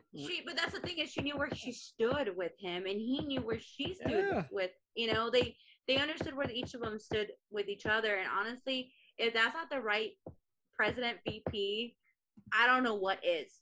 Because I don't know, with Designated Survivor, did you buy the VP?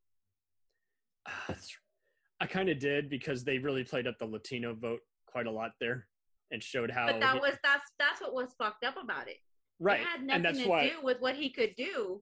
They needed the Latino vote. That's what made it more realistic for me. And this one, I felt, I bought how she got things done. I just did, again, like you said before, I didn't buy how they kind of talked how they ran, and you're like, not sure how they secured those votes. And really, the lack of detail compromised it there. But I do appreciate that, even though they're like, whoa, why would she pick him? It had nothing to do with the Latino vote, though.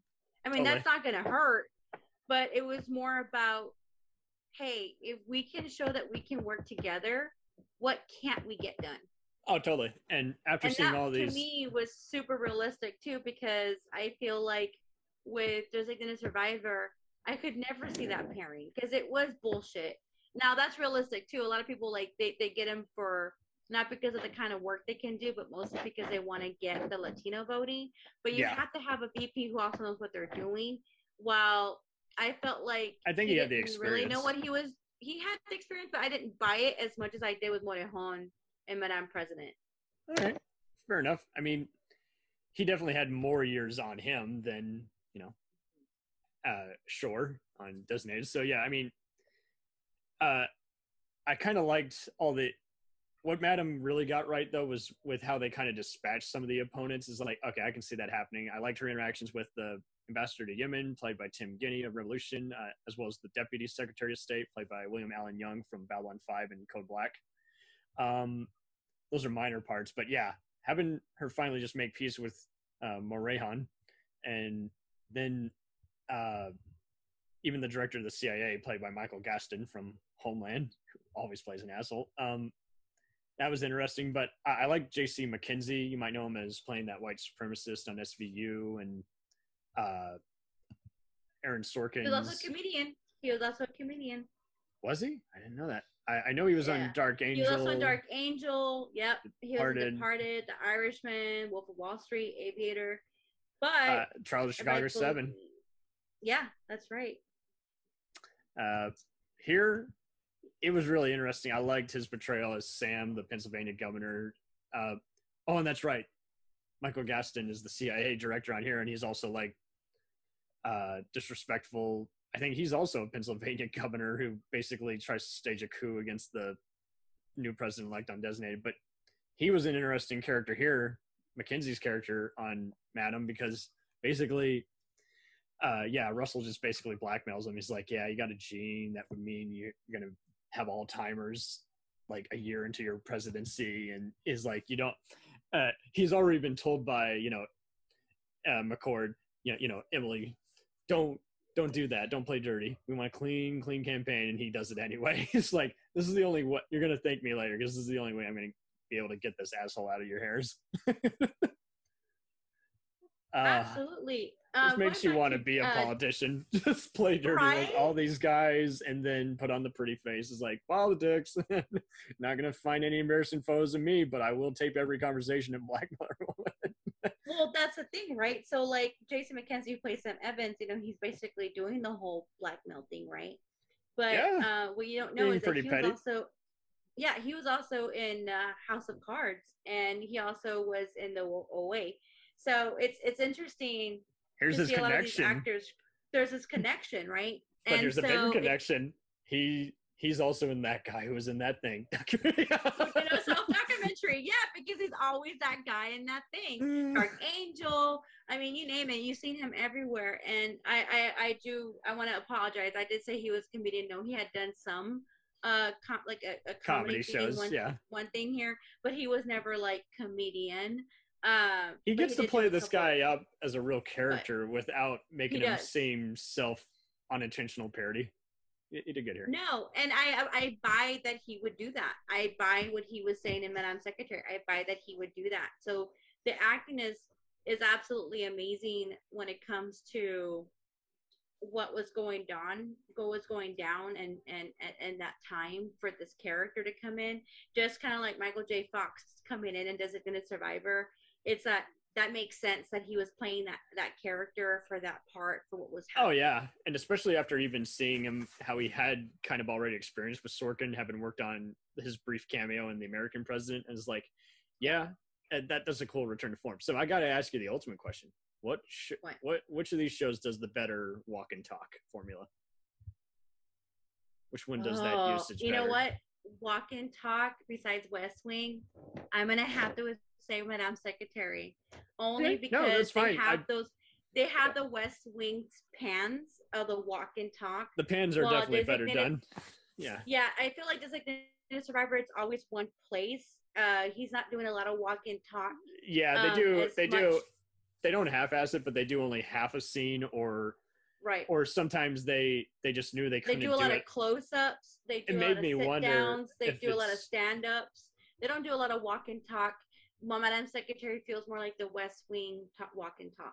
Yeah, because Madame was definitely had a lot of the same kind of just get you in the shot, especially when they introduced some other shocking thing, and like a congressperson comes up, Emily, I must talk to you, and it's like that cut to the credits. And Designated, I don't know if they just kept goofing up, or just felt like that would be too much info to unload, and they would just be distracting while they're talking and walking.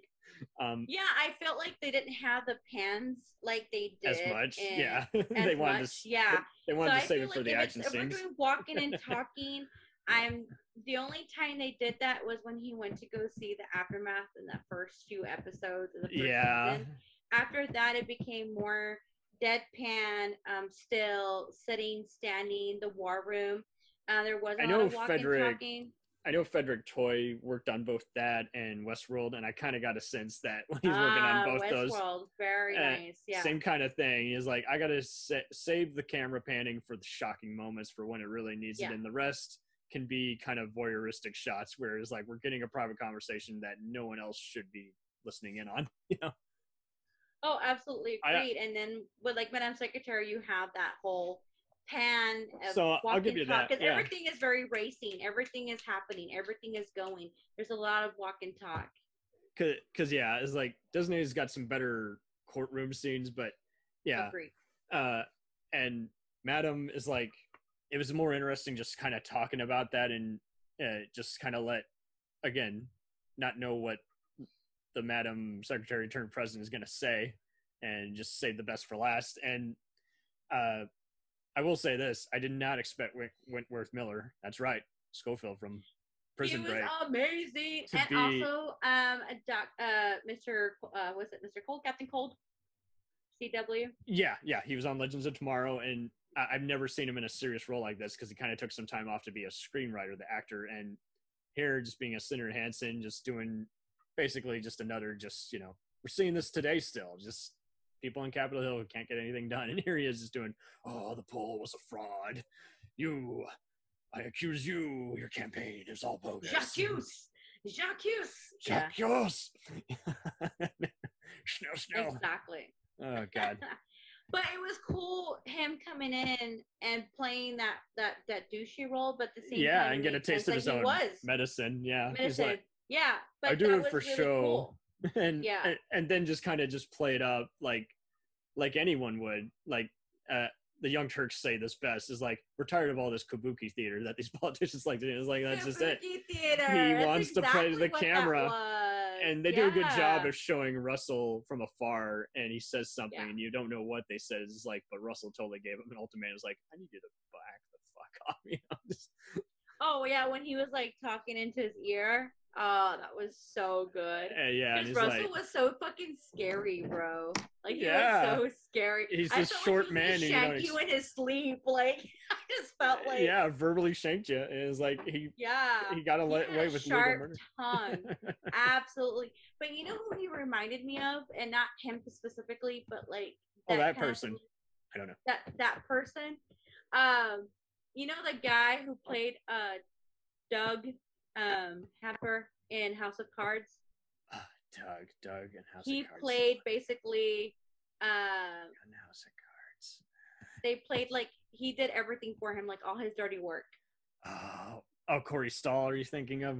Douglas, I don't remember the actor's name, of course, but he played Douglas Happer, and he was fantastic, and I felt like he was almost that scary. I think that's who it is. Let me look it up. Yeah, go for it. But I feel like he was just as scary. Like I don't think he would like commit murder for anybody, but I feel like he was that loyal and getting shit done, and he actually did care, and he actually did want things to happen. Oh, different one. Oh yeah, that's right. Okay, Michael Kelly. Love that dude. I actually worked with him on a little scene miniseries when I was an extra. Very cool. It was a long road home. We filmed it outside of Austin, Texas. He was very cool, just hanging out with everybody, the makeup artists and everything, just casual conversation.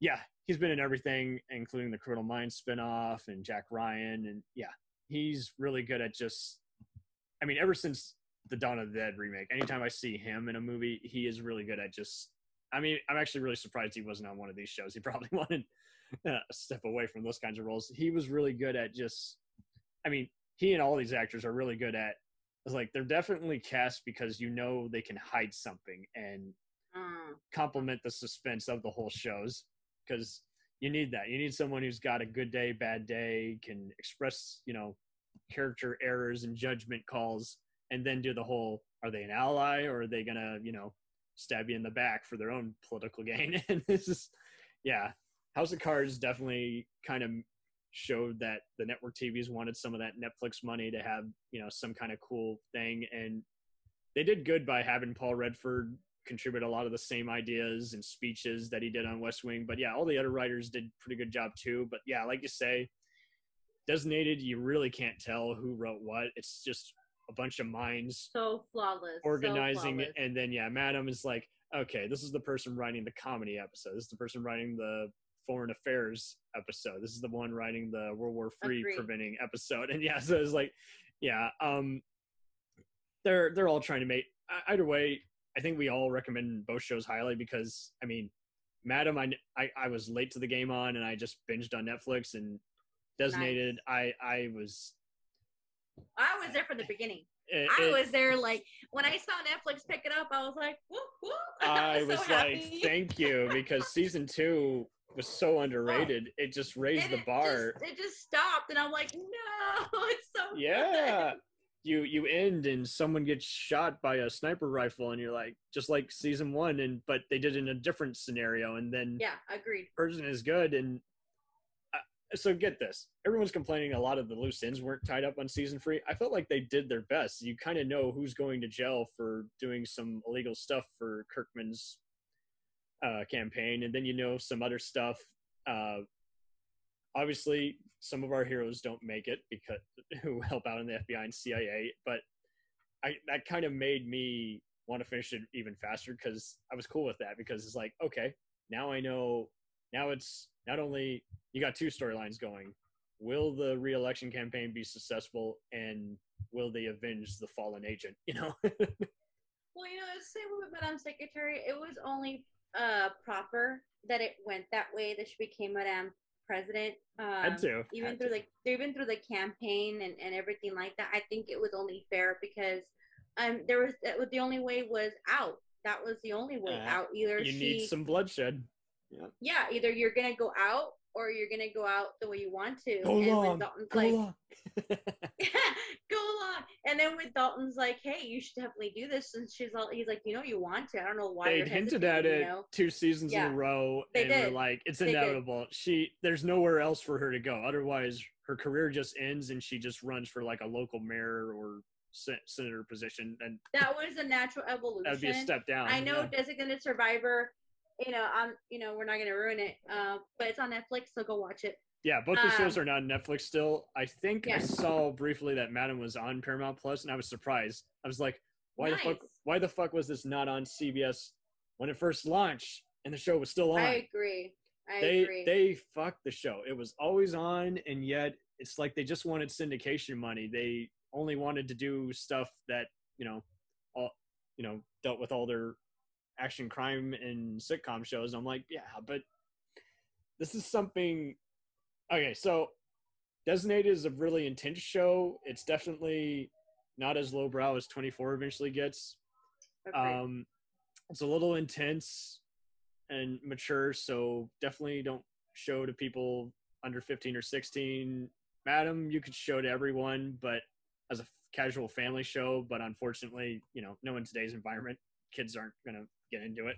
And then they're going to want to just They're not going to get any of this information. Like, no. Just like West Wing, Madame Secretary, Designated Survivor, Commander-in-Chief, they're not going to get any of it. Especially Brain Dead. That's going to go way over their heads. Designated might appeal to the 24 crowd, though, I think. I had because of Jack Bauer. I get that, there's but that. honestly, it's so political. But also Nikita. Yeah, that's true. I had a lot of people who. It's not that you can't follow the people. I mean, I'm all for it, but I just don't. I don't think know. That if my teenagers would sit down and watch it, they probably would fall asleep. Oh, totally. Especially for West Wing and Madam, just kids don't have that mentality unless they are interested in just seeing a cool drama. If they're older, I think they'll like West Wing. I think, though, since Designated had kind of some of the same style as Criminal Minds, it might appeal even for those who hate politics. Because I did see some people who were like, I can't stand politics, but I like how this guy's an independent president and all that shit. So I don't know. I think it made enough people happy, and because they took advantage of the Netflix rating, they were able to be more blunt and get away with more stuff. So that was cool. God, especially when we're seeing some of those other guys who are playing dirty ball. Oh, and you're like, this is more realistic than I would want it to be. Totally. Shit, what was I gonna look up? I totally forgot what I was gonna do. So yeah, they're both on Netflix. They've both been around for a while. Well, hell, if you even just go on Google, you'll see just high ratings. User scores as well. Designated even got remade in like South Korea, and that's really on Netflix as well, called 60 Days. So yeah, I haven't seen that yet. I'm sure I will. I just got 500 other things to finish. No, not us. We don't have 1,000 shows we're watching and binging on. What are you talking about? Everybody does. Yeah, but our superhero shows are cool, though. Well, mine are too. What's wrong? I wouldn't go that far. Calm down. What's wrong with Bosch? Mr. Grey's Anatomy. I'm not a fan of that. I was joking. I'm saying someone clearly watches this because it's been on 18 plus years, and I don't know who. I don't the know. show. I'm sorry for those who like it, but seriously, No, how? I don't do shit like I that. don't understand. I do St. Elsewhere and Chicago Up. I don't do shit like that where it's just like who will fall in love with who. I'm like, yeah, no thank you. Hardly recommended. Both 5-star Very highly shows. recommended. Go watch it. Thank you all for tuning in, and thank you for being on this episode, Dina. always a pleasure. We'll return after these messages. Hey, feeling down? Feeling low? Not enough podcasts about movies in your life? Why not try They must be destroyed on sight. the new Podcast Cure-All, sure to get you right with the world and on a path to better living. We have exploitation, we have Italian horror, we have zombies, we have slashers, we have crime films, we have spaghetti westerns, we even have sci-fi and sex comedies. So take a dose of They must be destroyed on sight. as needed, and let the hosts, Lee Russell, Daniel Harper, Paul Romali, and the odd guest host cure what ails you. Warning, may cause atrophy, African consumption, black fever, bone shave, chin cough, colic, cramp colic, dropsy of the brain, elephantitis, grocer's itch, jaundice, mania, miasma, mortification, palsy, Pott's disease, rheumatism, scurvy, St. Anthony's fire, summer complaint, and worm fit in some people. Consult a physician before listening.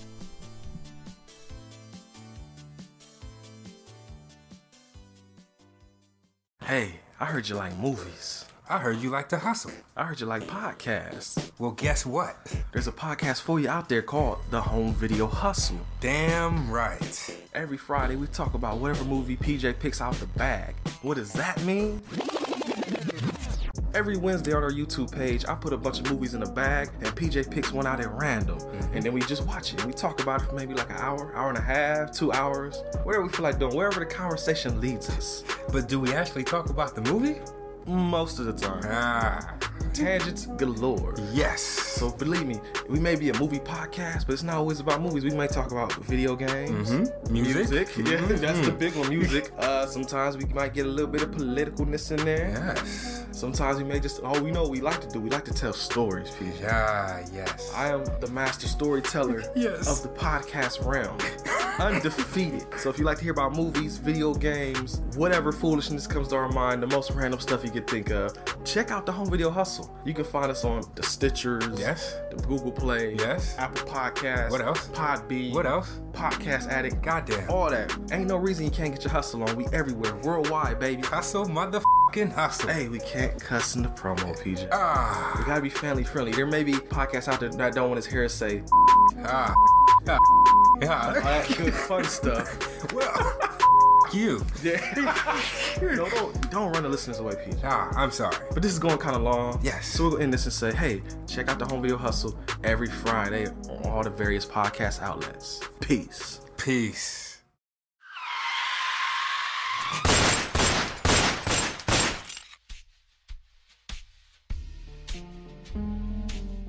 As far back as I can remember, I always wanted to be a gangster. And while Witch didn't make it to the top of the world, he did make the Gangs of Hollywood podcast. So join the gang and enjoy a movie review podcast about movie gangs, gangsters, mobsters, and the mayhem they cause. You can find GOH Podcast on Facebook, Twitter, and Instagram at GOH Pod at www.gohpod.com, as well as your favorite podcast listening app. And remember, say hello to your little friend for me.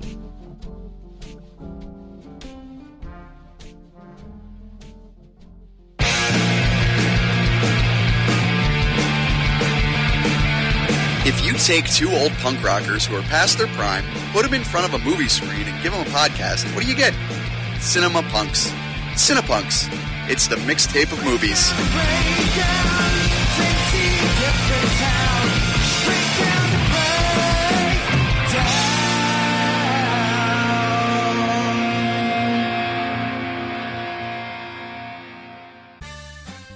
Did you ever see a film at such a young age it left you traumatized with cinematic wounds? Nick Necrophilia. It's a dead issue, man. Don't push it. Cinema Psyops is a weekly podcast documenting an ongoing experiment on the mind of an unwilling test subject. No one should have to watch this movie. Oh, no one should have to watch this? No one should have to watch this movie. Surprisingly, it's not a topic that a lot of people really want to tackle. I'm shocked, prudes. I know, really. Right? It's the next sexual frontier that no one wants to explore. I am, in the most sincerest of senses, disappointed in you.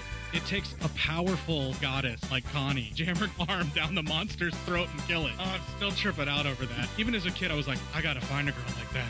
Every week, I get a new look of disappointment that I never thought I could get out of her. Unimaginable. At 12 years old, you should not be watching this movie. Obviously. At 13, you should not be. 14, you shouldn't be. I'm not entirely sure even 17-year-olds should be watching this.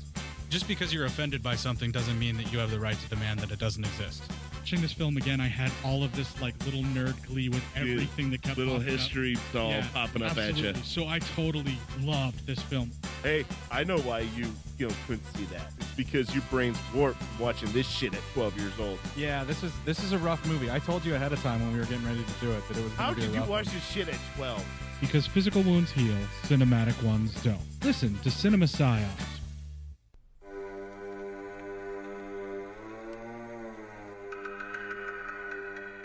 Hey everybody, I'm Corey. And I'm Zach, and we're the hosts of Podcasting After Dark, a cast dedicated to late-night horror and sci-fi of the 80s and 90s, often found on HBO and Cinemax. You know, the movies your parents didn't want you watching as a kid. You can find us every other week on Apple Podcasts, Spotify, Podbean, and Stitcher.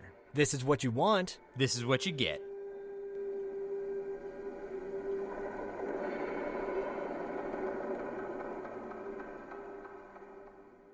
It's time, let's check our cue, baby. Pair it with a couple brews, baby. We love good movies. We love the bad ones too. So we watch them all and pass their lessons on to you. Oh yeah.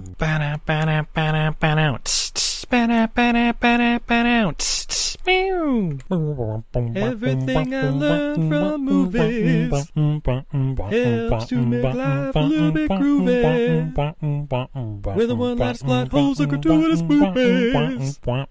It's time to get busy with your friend Steve and Izzy at eilfm.podbean.com.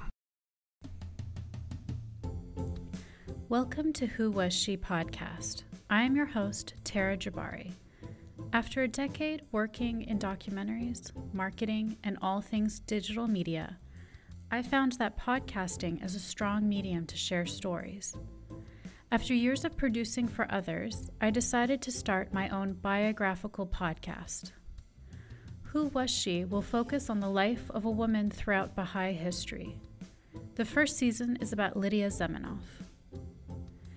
Lydia's story explores the subjects of the power of language and faith. Her father invented the universal language Esperanto, and she came from a Jewish family and became a Baha'i.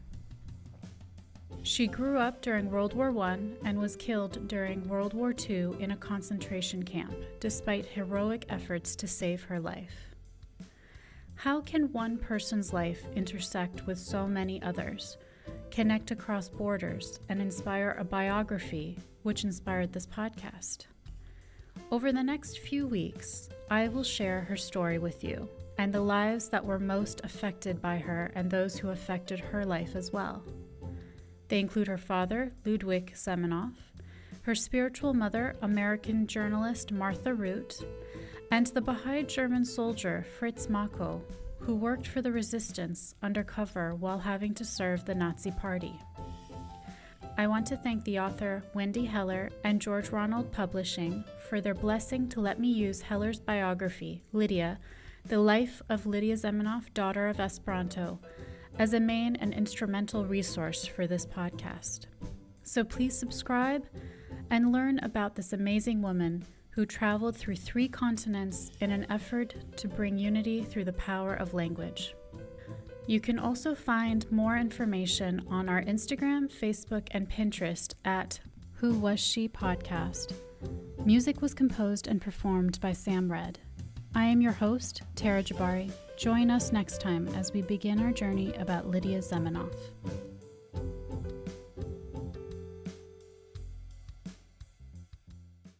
Hi, everybody. It's Mac Jackson. I wanted to invite you to a new site called the Forever Adventure Network. This website has everything: pictures, videos, blogs. There's original music by Harmony Constant, 2 podcasts. One is the MacGyver podcast, where we celebrate Richard Dean Anderson, his iconic roles, and how it's influenced our lives. There's episode discussions, interviews, and life conversations. The second podcast is the Never Gets Old podcast, where we celebrate all the best things that we love in life, from TV, movies, music, and comics. The site is also the home for the MacGyver SG-1 audio series, an ongoing adventure series that continues the adventures of MacGyver and SG-1. There are also multiple stores to choose from for all of your pop culture and adventure needs. Come on by and check us out today. And thanks for joining the adventure. Are you sick of the same old stale podcasts? Well, then join Vanessa and Darren as they dissect movies of all kinds. The 2 lifelong cinema lovers bring their favorites, curiosities, and first-time watches to the operating table and inject them with a healthy dose of snark. Then there's the waiting room, where they examine books and short stories. So just look for them on Apple Podcasts and where fine podcasts are available. They're part of the Legion Podcast Network. Follow them on Twitter at VDClinicPod. Join them on Facebook at facebook.com/groups/VDClinicPod. Or email them at vdclinicpod@gmail.com. They're ready to cure what ails you.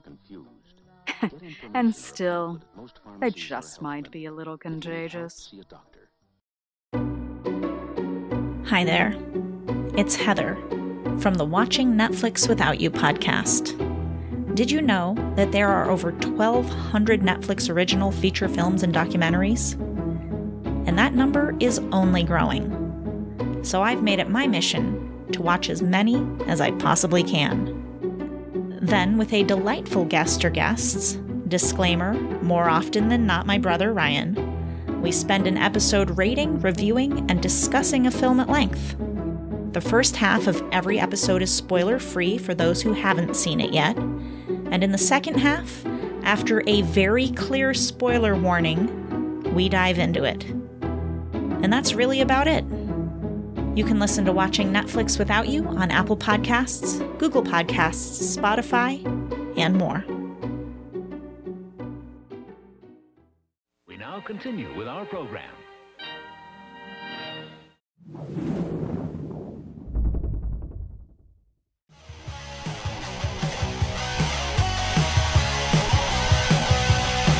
Follow us on the web on Facebook, Twitter, and Instagram. The podcast is available on Podbean, Spotify, iHeartRadio, Anchor, Apple, and anywhere else podcasts are available. Feel free to review our show and leave comments on any of those sites. Thanks a million for listening. It's a jacked up